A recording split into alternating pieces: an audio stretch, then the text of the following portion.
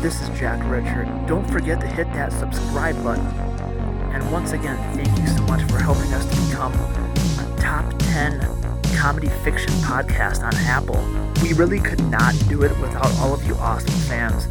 Thank you so much for spreading the word. And hey, shout out to Ireland. We made number 2 last week. Thanks a lot, guys. On your mark. Welcome to Tales from the Rift. I'm Jen. I play news reporter August Potts on the scripted Porterville podcast series.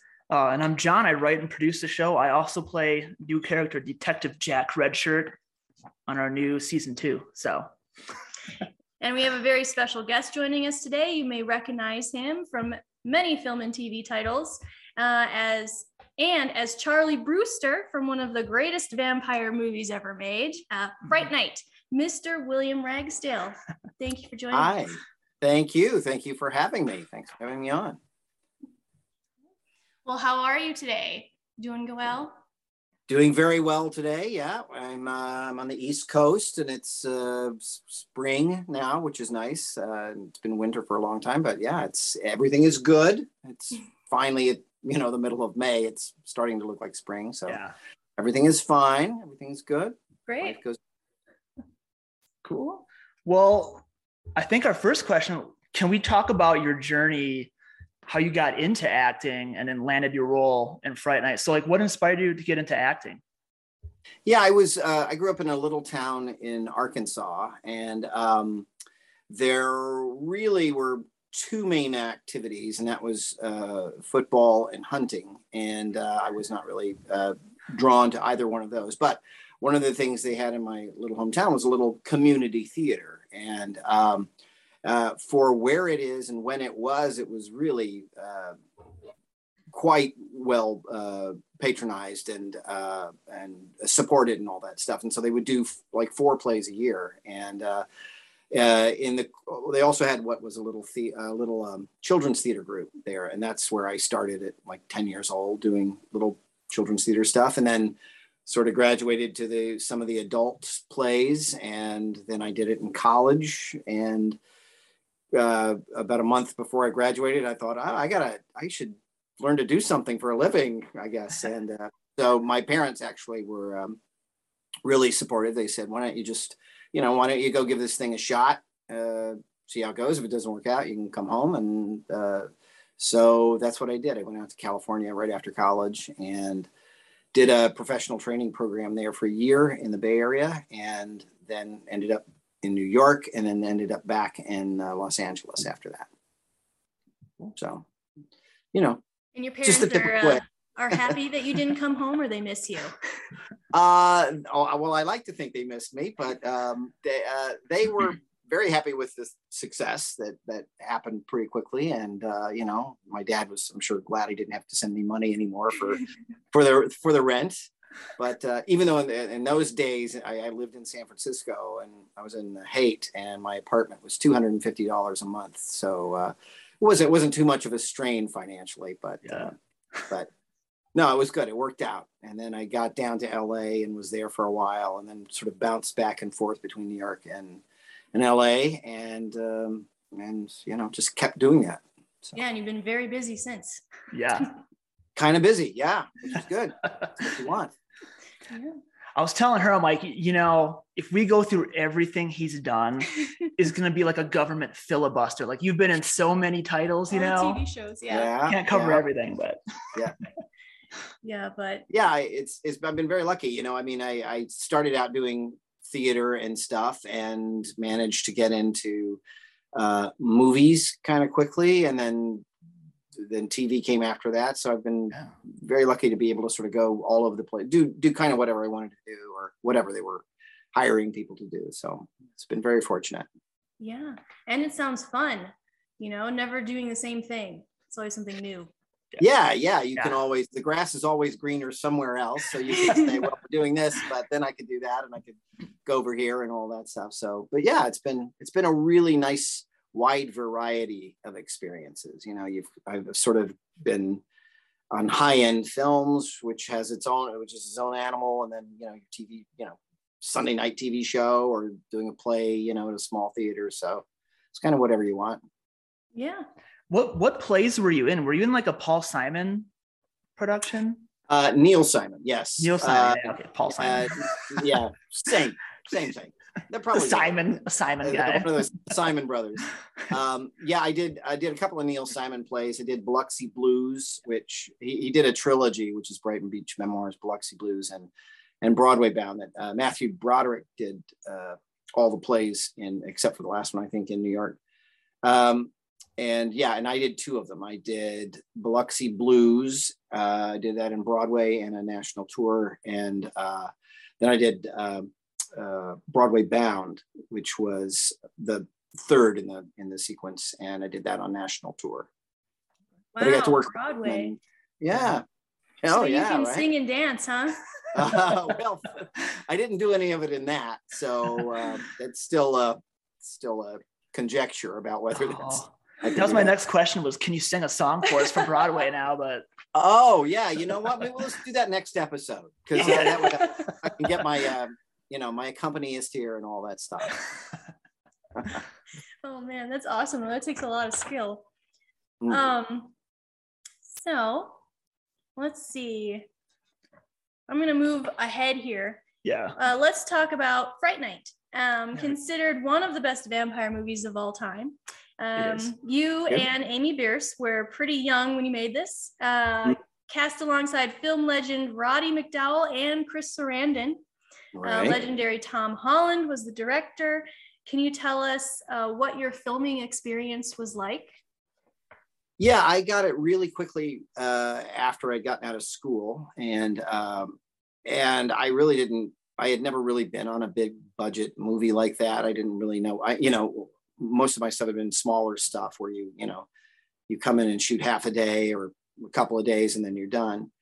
And the script of this thing came with Columbia Pictures on the front. And I thought, that was kind of exciting, kind of thrilling. And so I ended up auditioning several times and got it. And it was kind of unusual because it was the directorial debut of Tom Holland, and Tom had grown up as a stage actor and movie actor, and so he was very into rehearsals. He knew the value of that, and was used to working that way. So we all got together as a cast and we began rehearsing. We rehearsed for like 2 weeks before we shot a single frame of film, and that's really unusual. You don't get to do that ever.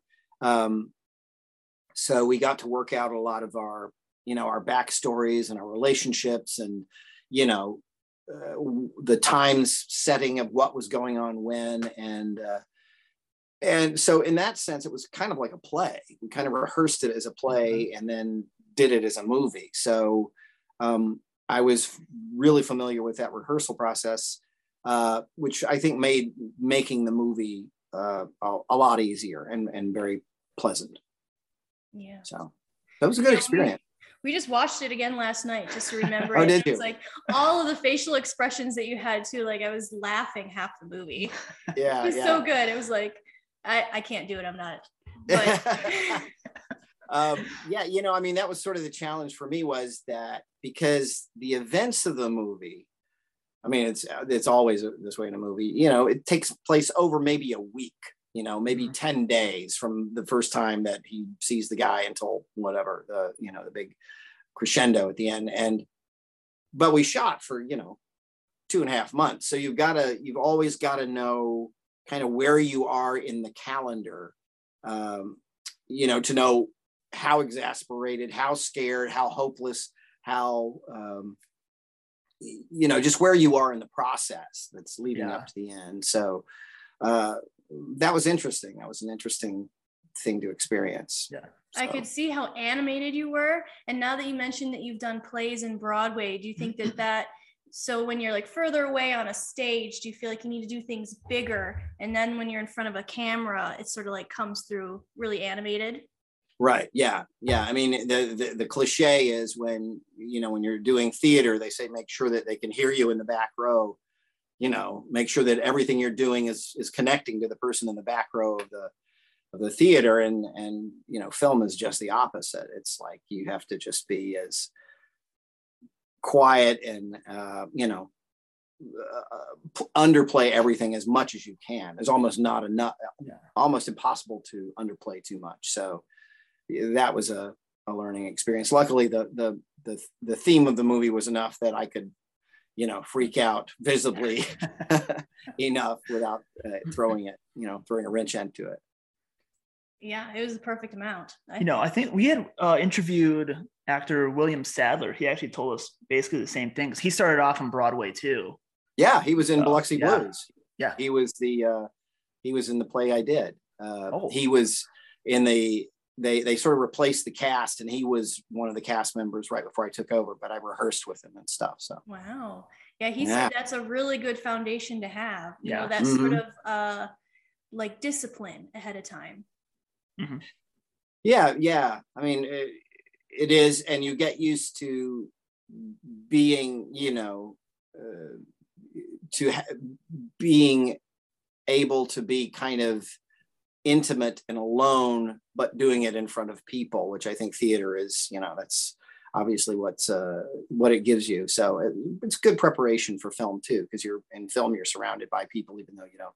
Even though it's a scene by yourself, you're still mm-hmm. with a bunch of people, usually guys in shorts and radios and ponytails and, Teamsters. So. Yeah. And you have to be able to focus out of that. Yeah. Like how hard is that to block out like everyone who's surrounding, I guess people don't really think about it like when they're watching a movie, because you're acting and they're seeing you from like a POV or like perspective. You sneeze or something, and they're like, oh, start over. That happens. People, the boom will get in the shot, or something will fall, or you'll see something inside the camera lens that if you're just out in a room you don't notice, but suddenly once you've got that focused area, it's like, oh, it's a glaring, whatever, this window or something like that you've got to correct. That's why it takes so long to make them, because you're just always correcting, the composition of the shot. So yeah, but still shooting an entire movie in like 2.5 months is just amazing to me. It still feels very fast.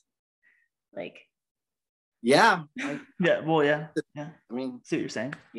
They have a whole team of people there doing it though. But the one of the weirdest things was, like, on Fright Night we shot all of the exterior stuff first, and then we moved indoors. So literally I would get out of my car and walk up to a door, in November, and then I would come through the door from the inside in like February, January or something like that. So you really had to sort of get good at like what was going on then, what was my mood when I was coming in? What was I, how do I remember coming in that way? And you got to just, keep it going. Yeah. So, like throw yourself back in that moment. Mm-hmm. Right. Yeah. Yeah.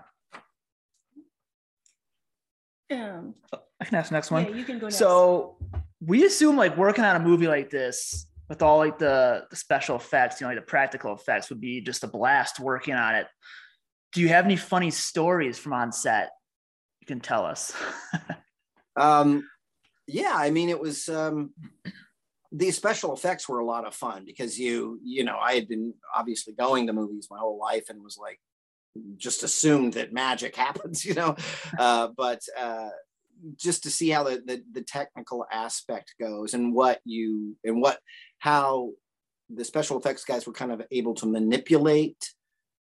It's like a magician, they manipulate what you're seeing or what you're noticing. Mm-hmm. And I mean, that was very interesting. There's a scene in Fright Night where I stabbed the vampire with a pencil through the hand, and it goes all the way through, and you see it on both sides because he turns it. And I think I can let the secret out now. This was, obviously two decades before CGI, and they just had a little monofilament string on both pieces of the pencil, or on one piece of the pencil, so that when he pulled it out from one side and turned it over, it wasn't there anymore, because they had pulled it away during the shot. But it's, it was shot on film, so they're actual frames, and you don't notice that kind of thing. Yeah. So that was fun. It was fun last night. I'm like, we should ask him like if Chris Sarandon took the stab to the hand, he really stabbed him in the hand, if he was okay afterwards. But yeah, he was fine. I think his makeup hurt more than that pencil would anyway. He was in the chair for hours for that stuff. Man. So yeah. So in that scene, especially because he sort of, I think my mom is knocking at the door or something, and then he turns a couple of times, and each time he turns, the makeup's a little different. So that's another example of, okay, we have that, 4-second shot. Let's wait 2 hours for him to finish the makeup, and do another 4-second shot. So it's really, really trying on your patience. But yeah, it's brutal. Yeah, brutal. Yeah, it's that tedious work like that I'm just like, wow, they do it so fast, because just like a few seconds in a movie can take days. So, yeah, exactly. Yeah. Exactly. Yeah. So speaking of like Roddy McDowall, for example, and Chris Sarandon, how was it working with them? Because you were pretty young when you got cast in your like early 20s, right? Yeah. So did they like welcome you in, give you advice or something cool? Yeah, Roddy and Chris were both. I mean, Chris, of course, was an Academy nominee, and Roddy had been in the business for, 4 decades or something. And and they were completely accessible and welcoming and collaborative, and just really, I mean, I didn't know it at the time. I didn't know that was, really a special thing at the time, because that's kind of how it is in theater. You kind of have to collaborate. But for actors of their caliber and stuff, they were really very supportive, and really considered all of us to be equals, and, kind of all in the same fight. And I think the rehearsal process probably helped that out, because you're actually, you're around someone, you're hearing their story, you're, their backstory, you're working together in a very fixed environment. So it just builds that camaraderie. And so they were great, really terrific. That's great. Yeah. Let's see. Do you have any really, really bizarre stories from any of your recent films or TV shows as well? Bizarre. Well, it's all bizarre. It's all bizarre. You have those moments where you're like, why am I, my job is to pretend that I'm doing something, and they know it. The people I'm pretending to know it. I know it. Everybody knows it. This whole, I just did a movie with Nicolas Cage, this movie Renfield, and it was a huge production. It's a Universal picture, and and they had hundreds of people working on it, and all of this amazing special effects and set design, and you're just thinking, we're just making this stuff up, and everybody's, that's what they want. That's what people want. It's probably one of the few professions where, you say to the person, we're going to pretend for you now to do something, and they say, oh, good, that's great. So kind of weird that way. Yeah, I love it. How was it working with in Renfield with Nicolas Cage and all the rest of the cast? Yeah, he's great. I've worked with him a couple of times, and he's a super professional guy, and really very focused on the movie he's making. The story, the shots, the where it is, and the time and place, and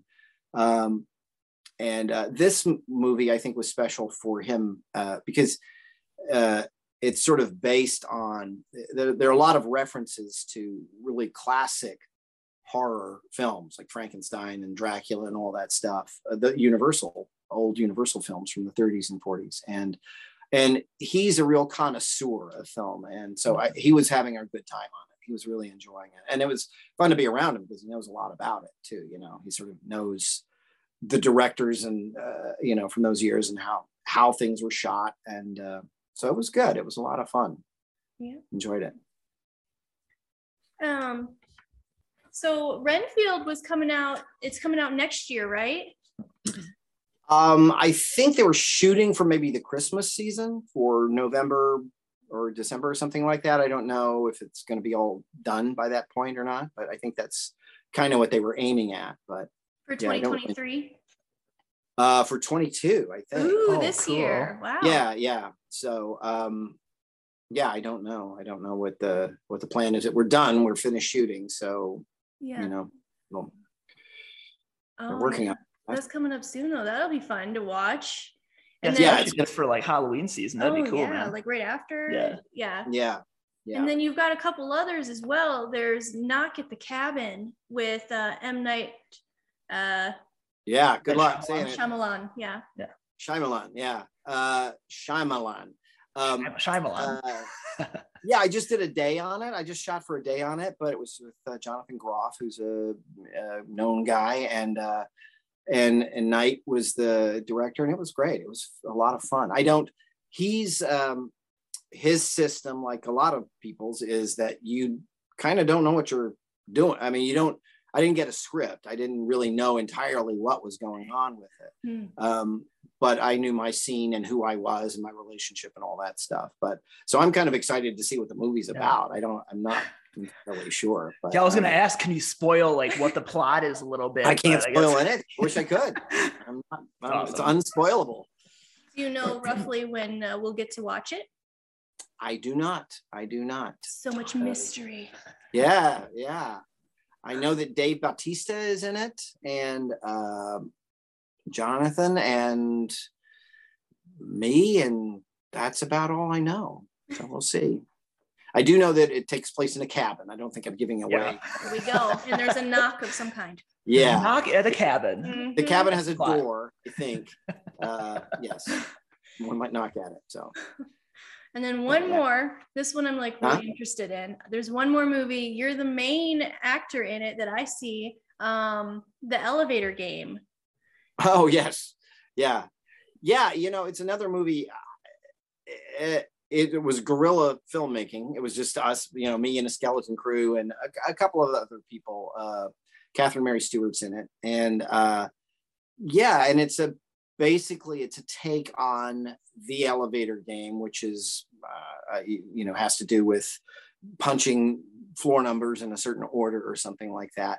And I saw an early print of it, and it was kind of intriguing. I think that they've expanded it, and I have not seen that version. So I think I think they're trying to make it a little more. They're trying to fill it out a little bit, flesh it out a little bit. I haven't seen the new version though, but it was interesting to shoot. It was very interesting. Also, sort of a similar. I mean, we had a script, but. The director, he was no tour, and he said if he wanted to change something or add something on the spur of the moment, he did. So keeping in mind how all of that stuff is going to fit together is beyond me. So we'll see. Should be fun. It's kind of a throwback to 70s. I think some 70s horror stuff. There's a little weird kind of not psychedelic, but weird stuff going on in that too. My mind goes right to the Cecil Hotel. Yeah, we watched a documentary on what the Elevator Game is based on. It's bizarre, that case. Yeah. Case. But it's I don't think it's related to the Cecil Hotel. That was one of their theories. And I don't know if that's where they found the woman in the water tank. The water tank or something, right? Yeah. I think it was in LA. Yeah, I think you're right. Yeah, it was. Yeah, but that was when I had first heard of the Elevator Game, was with that documentary. And so then I dug into a hole, and I was like, oh my goodness. She went down a rabbit hole of urban legends. I must learn all of it. Yeah. Right. It was really fascinating. And then to see that you're like a main character, like the lead of the film too. I wanted to know if you had any idea on the release date for that. I don't. I really don't know what they're doing. It's a really small film, so I think that's a whole different metric of how you launch that stuff. I don't really know. I think there's some clips. I don't know if it's on YouTube or some app has some clips of it, but I really don't know. Yeah. Well, I really look forward to it. To watching all three of those when they come out. Yeah, they run the gamut. They are neither of any of them are alike, and to a greater or lesser degree of the the special effects and all that stuff. So it's just showcasing your broad acting skills, your broad range genres. Right. I was thinking, were you doing any of these at the same time, where you have two projects happening at the same time, but they're two completely different characters that you have to get in the mindset of? Yeah, I haven't really had much of that. I mean, my stuff, when you're doing a play, it's pretty hard to do anything else because you're committed to the time. And, unless you're doing two films or a film and a TV show that are close together in proximity wise, geographically, it's really hard to do two different things at once. So I've never really had that issue. Yeah. So yeah, I've been lucky that way, I guess. Even then I would be like, okay, I have a new role. I have to try to not act like I did in my previous role. And get into that new, I mean, that's the skill, that's the career, that actors have. So yeah, I've had times where I'm doing a play or something, and then I will do, or vice versa, doing film and then have a theater audition where you go from the thing you're working on to an audition, and they'll say in the audition, let's tone it down a little bit, let's make it a little smaller, or let's just think about a larger room, think about a little more voice and all that stuff. So sometimes you do have to make those adjustments, if you're doing like an audition or something. But that takes a lot of skill, a lot of focus. Yeah. So for your upcoming projects, Renfield, Cabin in the Woods, Elevator Game, since we don't have like a set date, where can we go to keep track of this? Can we keep track of this on any socials that you have? Not really socials that I have. I think the best thing to do is just sort of Google it from time to time and see where it is in the, in the pipe. I don't really know. I don't have anything that I can share because I don't have access to the footage. And most of the stuff now with the Shyamalan and with Renfield, I have, you have to sign an NDA. So you're really limited as to what you can, even if I knew what it was, about it, you're limited to what you can reveal. They kind of, I guess, control that a little bit more. But I'm looking forward to being able to share something when I know more. But right now it's, film takes a long time to get done. So I'm just I'm sitting and waiting like everybody else. So watching movies in the meantime. Yeah, watching movies in the meantime. Exactly. Yeah. So. Well, I got one more question for you. It looks like our guest isn't showing up. I don't know what's going on, Could have been the time zone. I don't know. Yeah.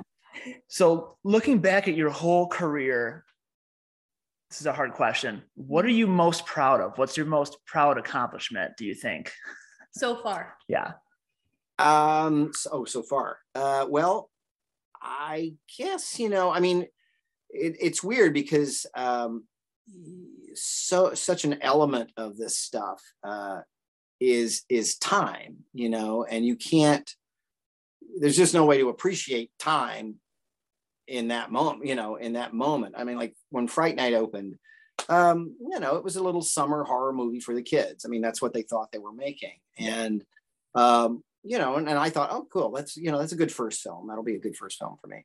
And for it to have, it's bigger now than it was when it opened. It's got a generational fan base, and people it's kind of iconic, as you say, in a lot of ways. And, I appreciate that.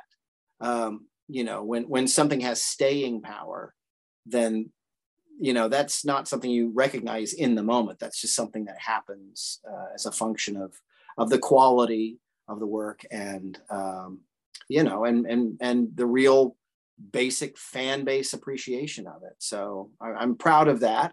And, I'm glad that people enjoy it, and, and that makes it more enriching. And it lives forever too. So. I'm young forever. I'm young forever in Fright Night, and scared forever, and all that stuff. So, but and I mean, and also because of that, I really miss Roddy. I wish he were here to participate in all of this. This sort of the life of the thing, because I know he would love it, and he'd have 100 better stories than any of us have. And, so that's I'm proud of it in that I'm delighted by it. You know, Yeah. it has value to me emotionally. And I'm glad that you're proud of it too, and that you go to cons and you're so proud of how it's done, because I'll like talk to managers sometimes of actors and I'll be like, hey, I really loved you. Like this just happened to me. I won't name names. But I was like, hey, we're big fans of this trilogy you did in the 80s and 90s. Do you want to come on and talk about it? And they're just like, no, I'm never talking about the 80s stuff again. And it's like, I was taken aback a bit. You know what I mean? I see where they're coming from, but at the same time, like, I like where you're coming from too, where you're proud of it, Yeah. Yeah. I mean, and, if I had not, if I didn't do the cons or didn't do interviews about it or something, I'm not sure how much I would remember of it. I mean, it was 2 months in my 20s. So, I have basic memories, but, because I've watched it so many times, and because people have, shared their experiences of it with me, it allows you to, it enriches your experience of it. And so, I mean, there's no way, it would be foolish of me to, say, I'm not going to talk about Fright, whatever. And I know what you're saying. I've been at cons with people who don't want to talk about the thing they're there for, It's like, right. What is that about? But, and I understand if you get asked the same question over and over again, you got to find new answers for it or something. People get tired of that, or I always think about like Bob Denver, who you guys might not remember, but he's the guy who played Gilligan on Gilligan's Island. Yeah, I worked with him one time, and I said, "Boy, it's just what's it like?" And he said, "It's terrible," because that's all anybody knows. That's all I can talk about. That's all anybody wants to, But he put on his, his game face, and he went with it. So, and I think he appreciated it. Once you realize it's not coming back, then I think that it makes it easier to, to embrace. Yeah. Yeah. So. Everyone loves the nostalgia.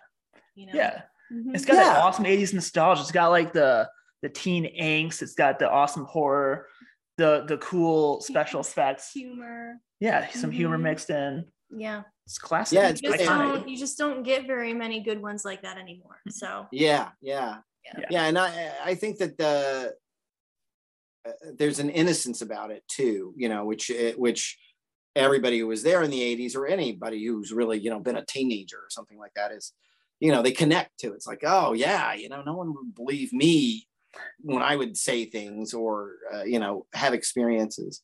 So I think people connect to that, even new generations. Yeah.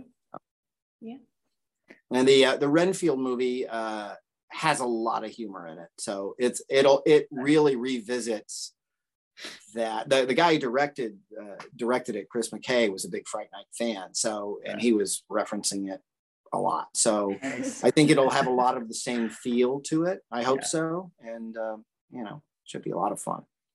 Yeah, I look forward to seeing all of those. Yeah, definitely. All the new ones that you got coming out. Yeah, we were creeping on IMDb, and I was like, "Ooh, oh, look fun!" Yeah. We were stalking you on Google, just creeping around, getting all the info we can on William Ragsdale. Right. Well, good. That's the way of the world now. Oh yeah. Yeah. Well, did you guys see that? Did you guys see the new Fright Night? I did, yeah. Okay. I'm not putting words in your mouth. You tell me okay, I'll tell you what I think. I'm not going to badmouth it because the cast was awesome. It's a great cast. Yeah, and obviously Colin Farrell is an outstanding actor. Yeah, but I think the fact that I saw the original Fright Night so many times first, it just ruined it for me. Because how are you going to top that? Right. That's my feelings. You'd have to completely do it differently and not try to mimic it at all. Otherwise, it's I didn't see the sequel to the new one, but that's my feeling. Like the other one is so iconic. It's like, I don't know, you just can't top it to me. So you can't watch the new one without comparing. Even with that awesome cast they had, the ensemble. It's like, no. It's not the cast's fault or the writer's fault. It's just that you have like an original film and it hasn't aged enough yet for people to forget about it, you know? So, Right. yeah. You ruined it for everyone. Sorry. Yeah. That's what I do. Yeah. Is that what you do to all of our guests? Point at them and say, "You ruined it." You. Yeah. That'd be a good tagline for your show. Every guest you have on, you can say, "You ruined." It's just a freeze frame of In a good way. us at William Ragsdale. Yeah, our new interview segment. You ruined it for all of us. Time to play "You Ruined It," where you were so good. No one can ever do it. You just can't mess with the classics, you know? Like, I get that they want to tap into the new generation, but you'd have to redo it entirely in a way it's unrecognizable and name it something else, you know? But then it's not really. I mean, You know. just do something different. Stop trying to, don't mess with it. If it ain't broke, don't fix it, you know? Yeah. Yeah. Yeah. That's what I sort of felt like when they said they were going to do it. But it was interesting because when I was living in LA at the time, and they used the same artwork from our movie, the clouds with the mouth and all that stuff. They used that when they were promoting the new movie. So it was on the sides of buses and billboards and, in magazines or whatever. And it was really surreal because it was like I was having the experience of what other people must have had, seeing the ads the first time around, except I wasn't involved at all. It was almost like a dream or something where you've been in something, but now it's somebody else or something. It was very strange, but but anyway. Yeah. My opinion, just don't remake any classics. Like I just read they're going to remake Scarface. I mean, it's classic. Well, Scarface and Jaws Scarface maybe itself was a remake. So I guess that sort of, now I feel like a fool. I'll cut this out of the interview. As you well know. Yes. It was a remake. It was a remake from like the 1930s or 40s or something like that. So, I say that like that's a long time to wait because they remade it in the 70s or something. Yeah. So, but that's about the same distance between Fright Night and the one I made and the new one. But I don't know if you can do it better. I guess try, but I don't know. I mean, the new Fright Night. So much of our movie depended on innocence, the innocence of everybody, and the new one really didn't have that. It was more, jaded kind of high school kids, I guess, or something, but I don't know. Yeah. And then just the whole industry itself changes so much in that amount of time that the impact it has 20, 30 years later just isn't going to be the same. So, right. Yeah. Right. Yeah. Like, and an important part of that film was knowing what a late night horror host is and what they do and, how it ties in. And I'm not sure they have much of that anymore. I mean, everything is on demand or streaming or, so that sort of function of that character doesn't exist anymore. And, That's a good point. Mm-hmm. Yeah. Yeah. Times are changing. Yeah. Times are changing.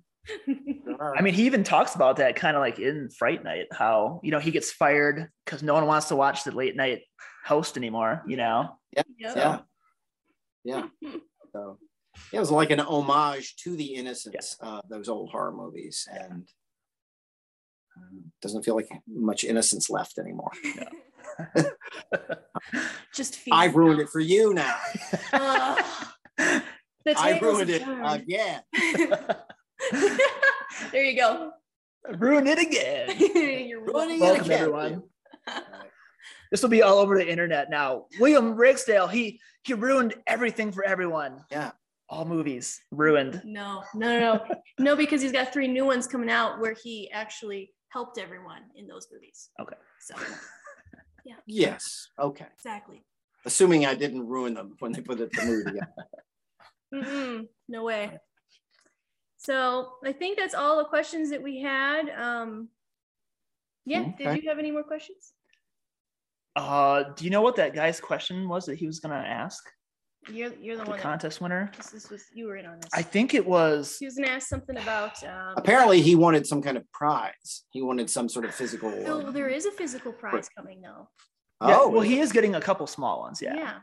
From one of our sponsors. So maybe he just couldn't make it. I told him to let me know if he couldn't make it. He didn't get back to me. So, but I think his question was, is there any truth that you found out you got the part to Fright Night on Halloween? I think Yes. that's what it was. Yeah, That's they true. called me on Halloween night, and That's cool. I had been auditioning for it for a couple of months, Mhm. and I was still living up in San Francisco, and so the auditions were in LA, and I had this little beater Honda or a Toyota Celica or something, and I was just, I was worried every time I had to drive through from San Francisco to LA that it was going to, make it.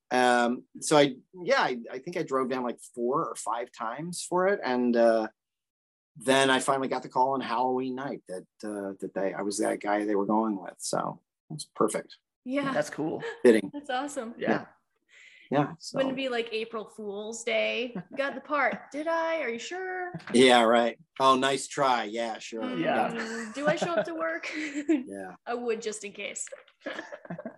Yeah, it was great. It was great. And then I found out maybe the next week or something, because nobody, as far as I knew, I didn't know anybody who had been cast at that point. So then I found out it was Roddy, who I had loved as a kid growing up, and Chris, who was a real, heavy hitter actor. And so it was like, oh, this is going to be, Dang. this is not just a little summer horror movie for kids. This is going to be a lot of fun. So Yeah. it was really good. It's awesome. Cool. Well, I think that was all of our questions. Did you have any No, to add, thank you any guys for having me so much. plugs I'm of glad any that kind? Yeah. Yeah. Thanks a lot for joining us pleasure. today and giving us your time.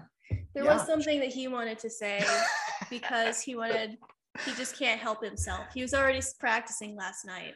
I wanted to say this, and she's like, please don't. I want to say, oh, you're so cool, Brewster. Well, I have to concur. I guess I have to agree with it. What am I not gonna agree with it? Thank you. Yeah, thanks a lot for joining us. Appreciate that. I've had that effect on people. Yes. Yeah, we really appreciate your time and talking with us. Terrific. Well, thank you guys so much. I appreciate it. Thanks for watching Yeah. and enjoying.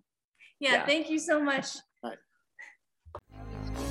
Hey everybody, this is John. You might know me as Jack Redshirt on the Portalville podcast series. I'd like to tell you about a special offer from our sponsor, Cocalero. When you go to shopcocalero.com and enter the coupon code PORTAL10, PORTAL10 at checkout, you can get 10% off your purchase of Cocalero Classico or Negro. And if that deal wasn't awesome enough, guess what? You always get free shipping on your purchase of 3 bottles or more. So go check out shopcocalero.com.